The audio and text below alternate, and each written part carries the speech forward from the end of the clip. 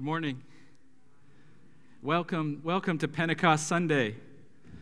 In fact, turn to your neighbor and say good morning to them if you haven't already, and say, Happy Pentecost.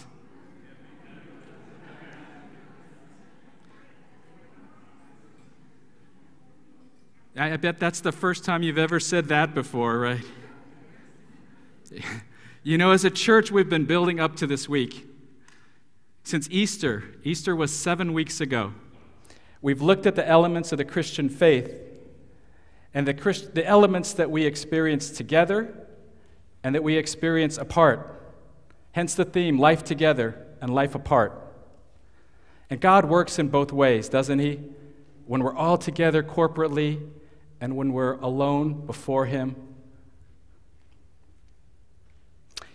The last 3 weeks we've looked at prayer, we've looked at worship, and last week, if you were here, Stephen gave us a challenge, right, to the practice of confession. And we've been building and building and building toward this day. So I got to tell you, I come with a lot of excitement for today, but also a little bit of fear and trepidation, right, about what the Lord is going to do. We want to open ourselves up to what the Lord would have us do this morning, whatever it is.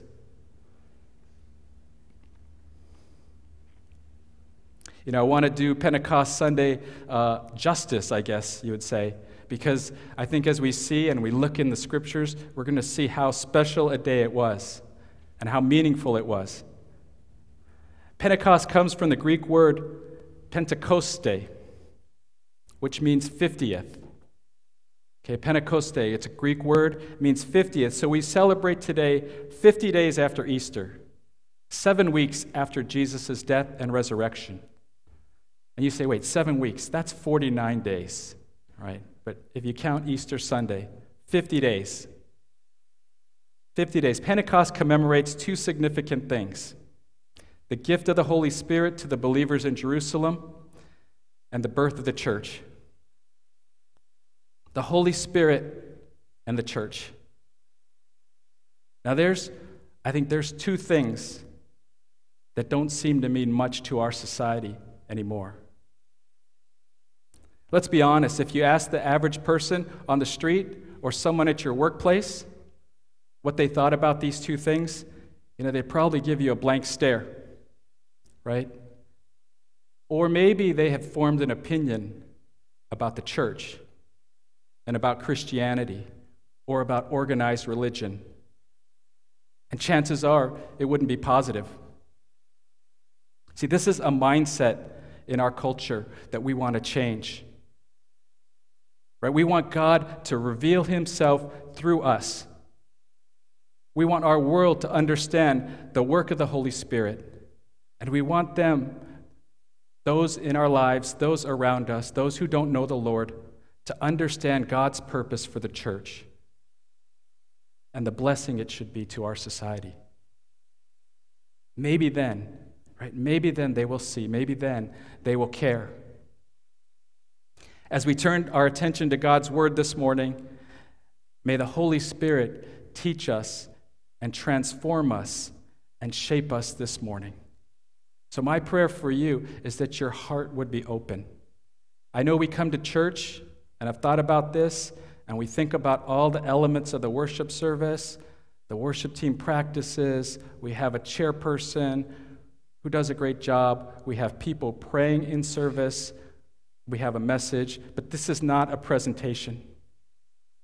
This is a service. This is a time to be before the Lord together. It's not as important what I say, as important as what the Lord says to you this morning. All right, so let's bow our heads in a word of prayer. Father God, we thank you for today. We thank you for this appointed time to come and to gather with one another.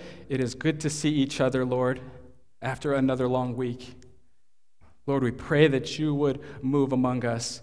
Lord, that we would not be distracted by the person next to us or the things we have to do or the things that weigh on us, Lord, but we would have our hearts set on you. Lord, speak to us this morning.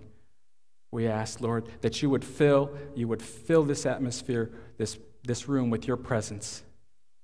And we pray, Lord, that you would be pleased with the meditation of our hearts and minds this morning. In Jesus' name, amen. If you have your Bibles, turn with me to Acts chapter 2. And throughout the message, we're going to look at several passages here in Acts, just a couple of passages, actually. And we're going to start with Acts 2, verses 1 through 12. And it should be on the screen as well. Let me read God's word. When the day of Pentecost came, they were all together in one place. Suddenly, a sound like the blowing of a violent wind came from heaven and filled the whole house where they were sitting. They saw what seemed to be tongues of fire that separated and came to rest on each of them. All of them were filled with the Holy Spirit and began to speak in other tongues as the Spirit enabled them. Now there were staying in Jerusalem God-fearing Jews from every nation under heaven. When they heard this sound, a crowd came together in bewilderment, because each one heard their own language being spoken. Utterly amazed, they asked, "Aren't all these who are speaking Galileans? Then how is it that each of us hears them in our native language?" Parthians, Medes, and Elamites, residents of Mesopotamia, Judea and Cappadocia, Pontus and Asia, Phrygia and Pamphylia, Egypt, and the parts of Libya near Cyrene, visitors from Rome, both Jews and converts to Judaism, Cretans and Arabs. We hear them declaring the wonders of God in our own tongues. Amazed and perplexed, they asked one another, "What does this mean?" This is awesome. Acts 2 is a turning point in the New Testament. It's a moment when everything changes because of the outpouring of the Holy Spirit. It's kind of like a story or a movie, right? Where the flawed hero, he has this aha moment, this enlightening, right? And he begins to turn things around, and the story changes. But you see, originally, the disciples here, they thought Jesus was going to bring a political kingdom. So after his death, they were devastated. They didn't know what to do. But after the resurrection, Jesus revealed himself to them. He showed them that he was alive, and he reassured them that his mission would continue.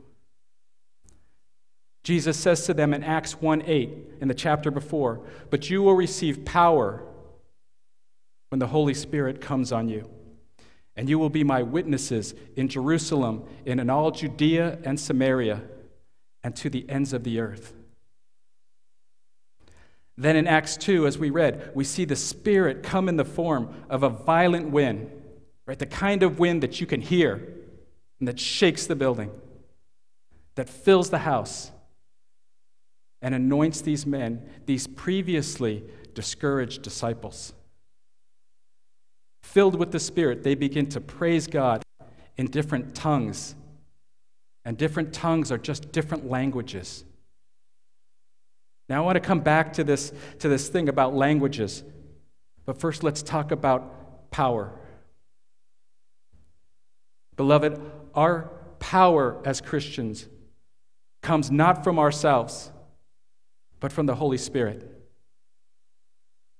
It's not how much you work out, right? Although I could stand to lift a few weights. It's not how loud or how convincing you are.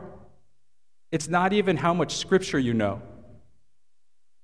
Our power comes from the Holy Spirit that lives inside of us. 1 Corinthians says that we are temples of the Holy Spirit. 1 Corinthians 6. We are temples of the Holy Spirit who resides in us and is a gift from God. Now, just to be clear, the Holy Spirit has been living and active since the beginning of eternity, as part of the Godhead, as part of the Trinity. Right? Some people may think that this is the first time that the Holy Spirit has appeared. That's not true. The Spirit's work is described as early in creation in Genesis 1:2. He's also shown to be active in the Old Testament and throughout Jesus' ministry in the Gospels. But it is here at Pentecost that the Spirit is poured out on believers to empower them and to renew their strength.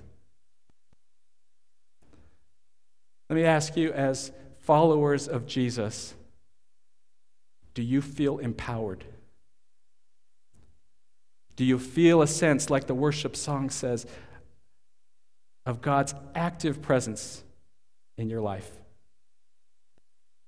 Do you have a vision for the future and what God intends and what God is going to do? See, honestly, I think sometimes we feel just the opposite. We look to the Lord, but we feel weak and powerless in our day-to-day lives. We're disheartened by the news of the tragedies and the shootings in our country, the war overseas, the ongoing pandemic, the economic struggles, the sin and immorality we see in our society, and it overwhelms us. Right? I feel that. In Acts 2:17, Peter quotes the prophet Joel, and I think John said this in his call to worship. He says, "In the last days, God says, I will pour out my Spirit on all people. Your sons and daughters will prophesy. Your young men will see visions. Your old men will dream dreams." I was reading a pastor's blog the other day, and with all that's happened the past weeks, months, and years, with those things in mind, the writer says, when the prophecies of our children are despairing, the visions of our young men deranged, and the dreams of our elders shattered, what comfort does the celebration of Pentecost bring to the church and to the surrounding world? And I think that's a fair question for us today. Not to bypass our feelings and to just get to the celebration. Where do we find our comfort and our strength? Where do you find your hope for tomorrow? And what message of hope do we impart to others? Or are we as gloomy and as cynical and downcast as the unbeliever? Beloved, our hope and our strength and our power is to be in God, in His Son, and in the power of His Holy Spirit. Knowing that comfort and hope and salvation are found in Him alone. My point is that Pentecost also came at a time of despair for God's people. What we read in Acts 2, right? Early in Acts, followers were few, and the disciples weren't sure what to do. Maybe like us. And while there's an appropriate time for lament, right, and for mourning, it wasn't on Pentecost. If that wasn't what took place on Pentecost, what we celebrate today was a turning point, a change, a defining moment, a watershed moment when things changed because of the power of the Holy Spirit. Charles Hodge writes, "It is the special office of the Spirit to convince the world of sin, to reveal Christ, to regenerate the soul. Conviction, revelation, and regeneration are the work of the Holy Spirit." This is where we find our power to change and our power to do God's will in our lives, as difficult as it is. And this is where the disciples, this is where they regained their footing. At Pentecost, they moved from fear and apprehension to boldly proclaiming Jesus as Lord. The Holy Spirit's power is not for our own glory. It is never, right, never to prop up man. It is for the witness of Christ, the advancement of the gospel, and the growth and blessing of the believer. In verse 3, it says, tongues of fire came to rest on them. Now, it's hard to understand what that looks like, right? Tongues of fire. I mean, I think I've seen it in my wife when she's been angry at me. But otherwise, I can't understand what the scripture is saying. But the result was that they spontaneously spoke in different languages. Right? Hopefully that's clear. In verse 6, it says the crowd was bewildered because each one heard their own language being spoken. This was a supernatural work of God. The disciples were simple. They were blue-collar people, right? Fishermen, tax collectors, and others. They were uneducated men who'd probably never taken a Rosetta Stone class in their life. Yet they were declaring the wonders of God in other languages, it says, as the Spirit enabled them. Now, this is not totally spontaneous, but I asked several of our church members if they would offer a prayer of praise and thanksgiving to God this morning, here in our service, in their native tongue. And so I would like to ask first of Sue Chen, if you would please stand and pray for us in Mandarin.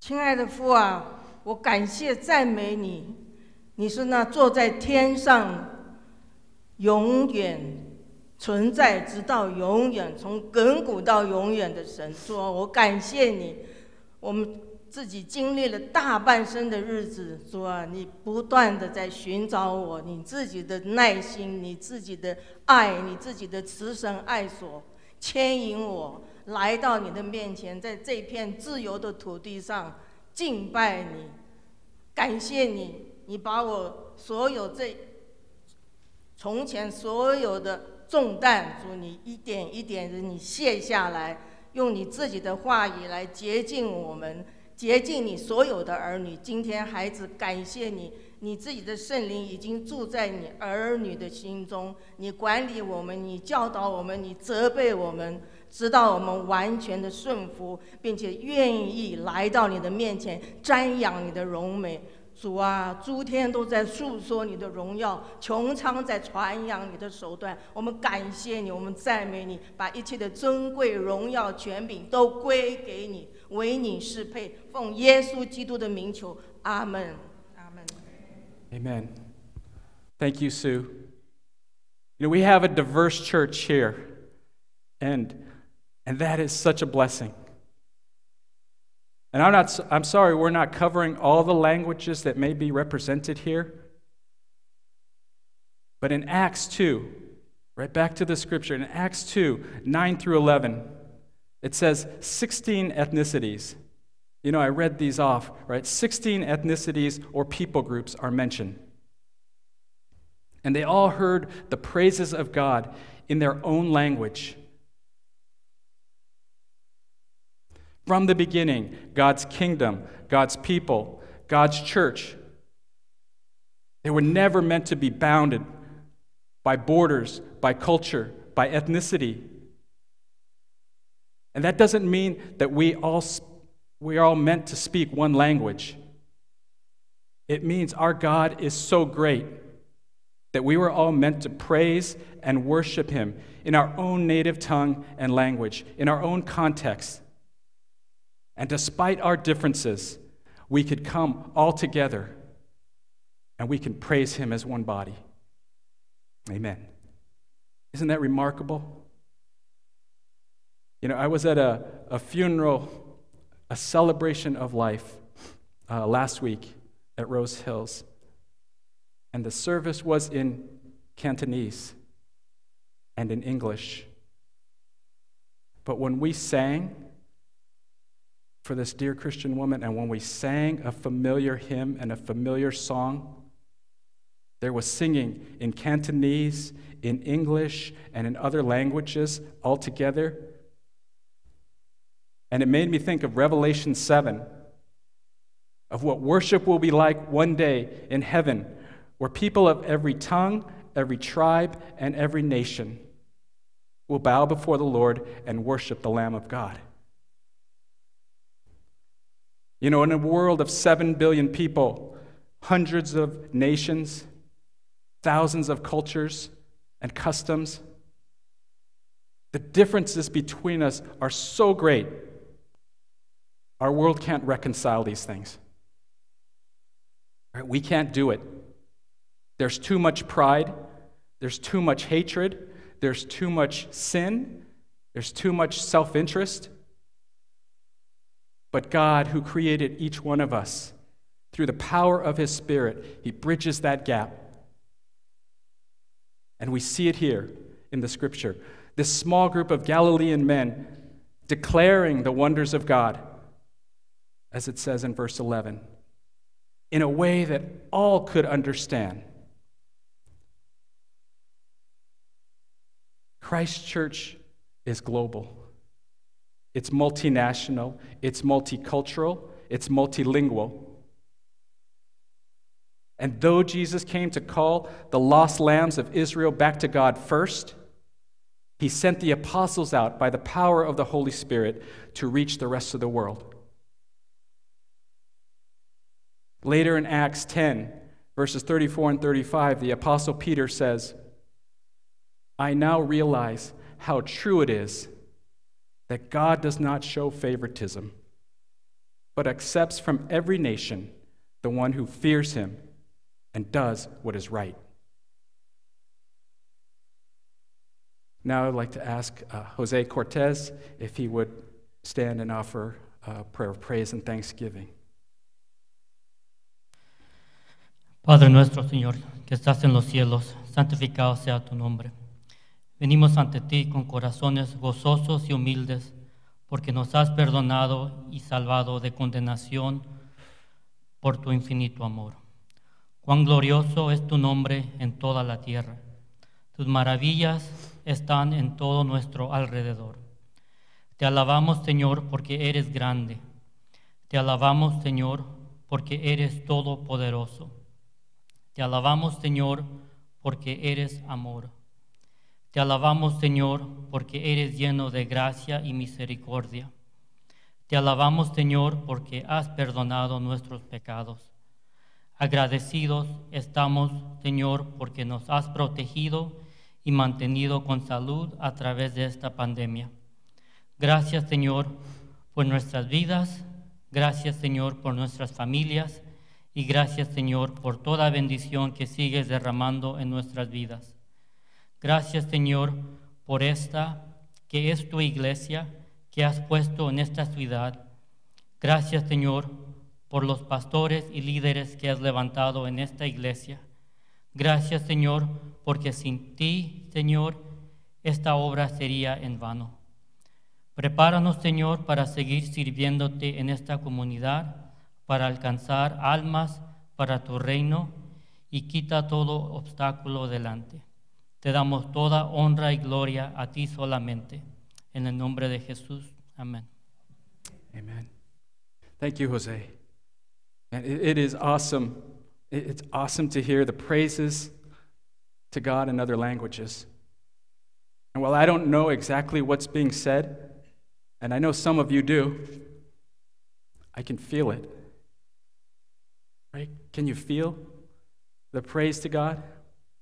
I think it's God's truth resonating in our hearts, right? And joining us together despite whatever differences or language barriers we have. In verse 12, it says, amazed and perplexed, they asked one another, what does this mean?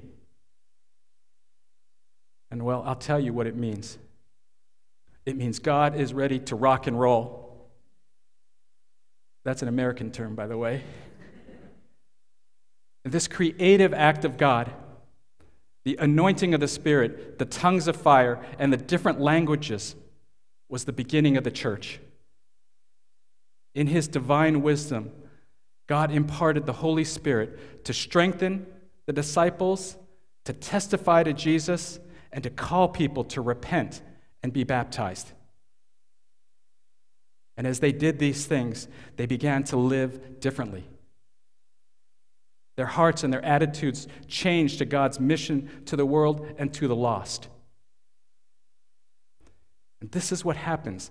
This is what happens when the Holy Spirit gets a hold of a group of believers. Because of God's presence in our lives, we are to be constantly changing. Constantly. Do you know that the Holy Spirit is actively seeking to transform you right now and to renew you or to comfort you? You know, we're not going to read verses 42 through 47, but some of you know that it is about the church and what they do together. Right? In a nutshell, the believers devoted themselves to God, they devoted themselves to his mission, and they devoted themselves to one another. And by doing so, God made them a blessing to the community. And he added to their number, it says in verse 47, he added to their number daily those who were being saved. In other words, the surrounding community was indelibly impacted because of the church's presence. Can we say that about us? Can we say that about where we live? Now later in Acts, these same believers, they will go out, like Jesus says, and they will be his witnesses in Judea, Samaria, and to the ends of the earth. Finally, I would like to ask Kimiko Ikeda if she would offer a prayer in Japanese to our God. 愛する天のお父様、今ここに集まっている私たちはそれぞれの場所でそれぞれの文化や言語の中で生まれ育ち、けれどもあなたが一番最善の時にそれぞれの人生の中で私たちの心に触れてくださり、あなたの救いを受け取ることができました。神様、感謝します。その救いだけではなく、聖霊という本当に素晴らしい賜物を私たちの心に与えてくださっていることをありがとうございます。今聞いたように、メッセージの中で聞いたように、世の中を見ると心が本当に騒ぐ、どこに光はあるのだろうかと問うことがたくさん起きていますけれども、そのあなたの光が私たちの心の中にあなたが宿してくださるこの聖霊という賜物をありがとうございます。どうか私たちの心の中であなたの聖霊の火を燃やし続けて、あなたに感謝を捧げ、あなたに生かされている歩みを日々過ごすことができますように、どうか助けてください。あなたの救いをあなたが作ってくださった私たちそれぞれの人生をありがとうございます。イエス様の皆によってお祈りいたします。アーメン。Amen. Amen. Amen. Thank you, Kimiko. I love it. You know, it's not just thank you, God. It's not just praise you, Lord, right? There is so much behind it, right? For what God has done and for who God is. Because of the work of the Holy Spirit, Pentecost, like I said, was a turning point in history. The disciples' lives were changed, and the church was birthed. And we here together, we are part of that history, which is still being written. Beloved, the Holy Spirit is actively at work in you. God is greater than all you see around you. and greater than all that might divide us. Quoting Charles Hodge again, he says, by the indwelling of the Spirit, believers are united to Christ and to one another, so that they form one body. This is the foundation of the communion of saints, making them one in faith, one in love, one in their inward life, and one in their hopes and final destiny. God's Spirit is at work in you. Let him have his way in your life. When he prompts you, you come. When he prompts you, you speak. When he prompts you, you move. For this is the power of God in you. Amen.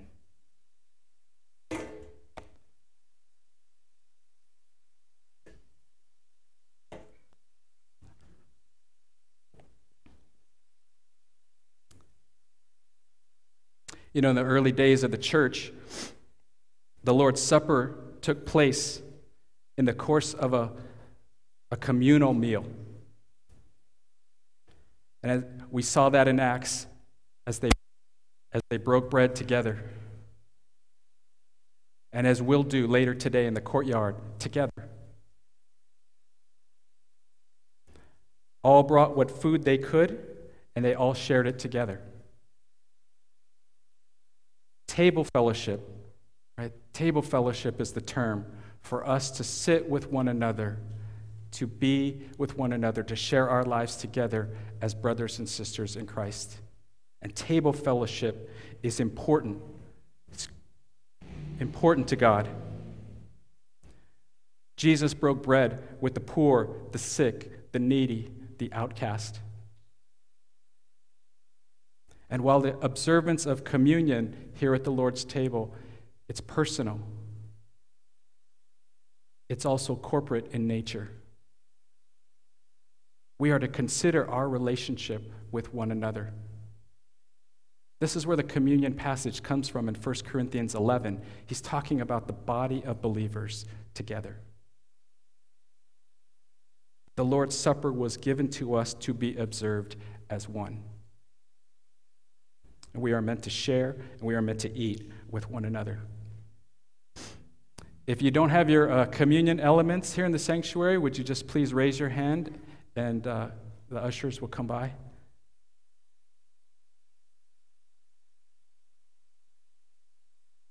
And let us come before the Lord now together, remembering his death on the cross for the forgiveness of sins. And the scripture commands us to examine ourselves, to not take communion lightly or in a rote fashion or in an unworthy manner. Let us repent and renew our relationship with him.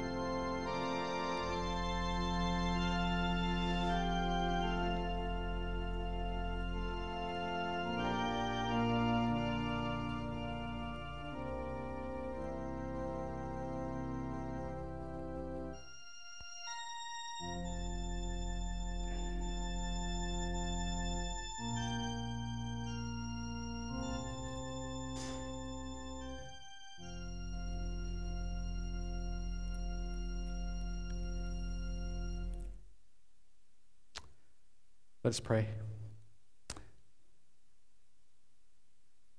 Heavenly Father, as we hold this cracker in our hands, Lord, we remember the sacrifice of your Son.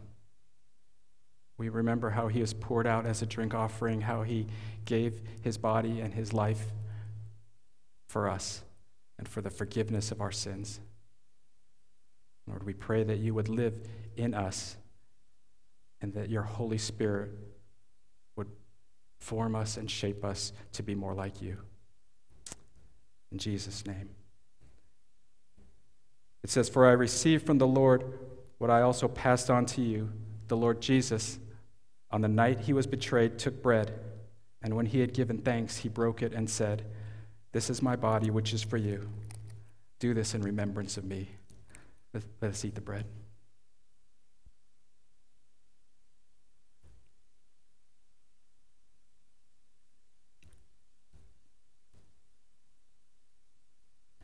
In the same way, after the supper, he took the cup, saying, "This cup is the new covenant in my blood.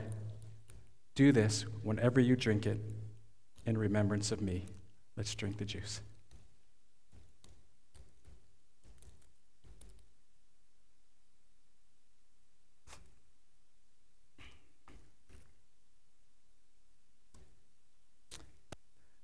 The scripture goes on to say, "For whenever you eat this bread and drink this cup, you proclaim the Lord's death until he comes."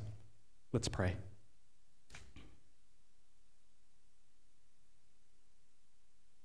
Holy Spirit, we ask that you would renew us. You would renew us. You would refresh us. You would restore us, Lord. Restore us to fellowship with you. If we have walked away from you, Lord, that you would draw us back. If we have walked weakly with you, Lord, that you would strengthen us and move us and give us your power, Lord. And if we have been walking well with you, Lord, we pray that you would continue to minister to us and to speak to us, that we may be, Lord, your witnesses. Thank you, Lord, for your sacrifice. We give you all glory and honor and praise in Jesus' name. Amen.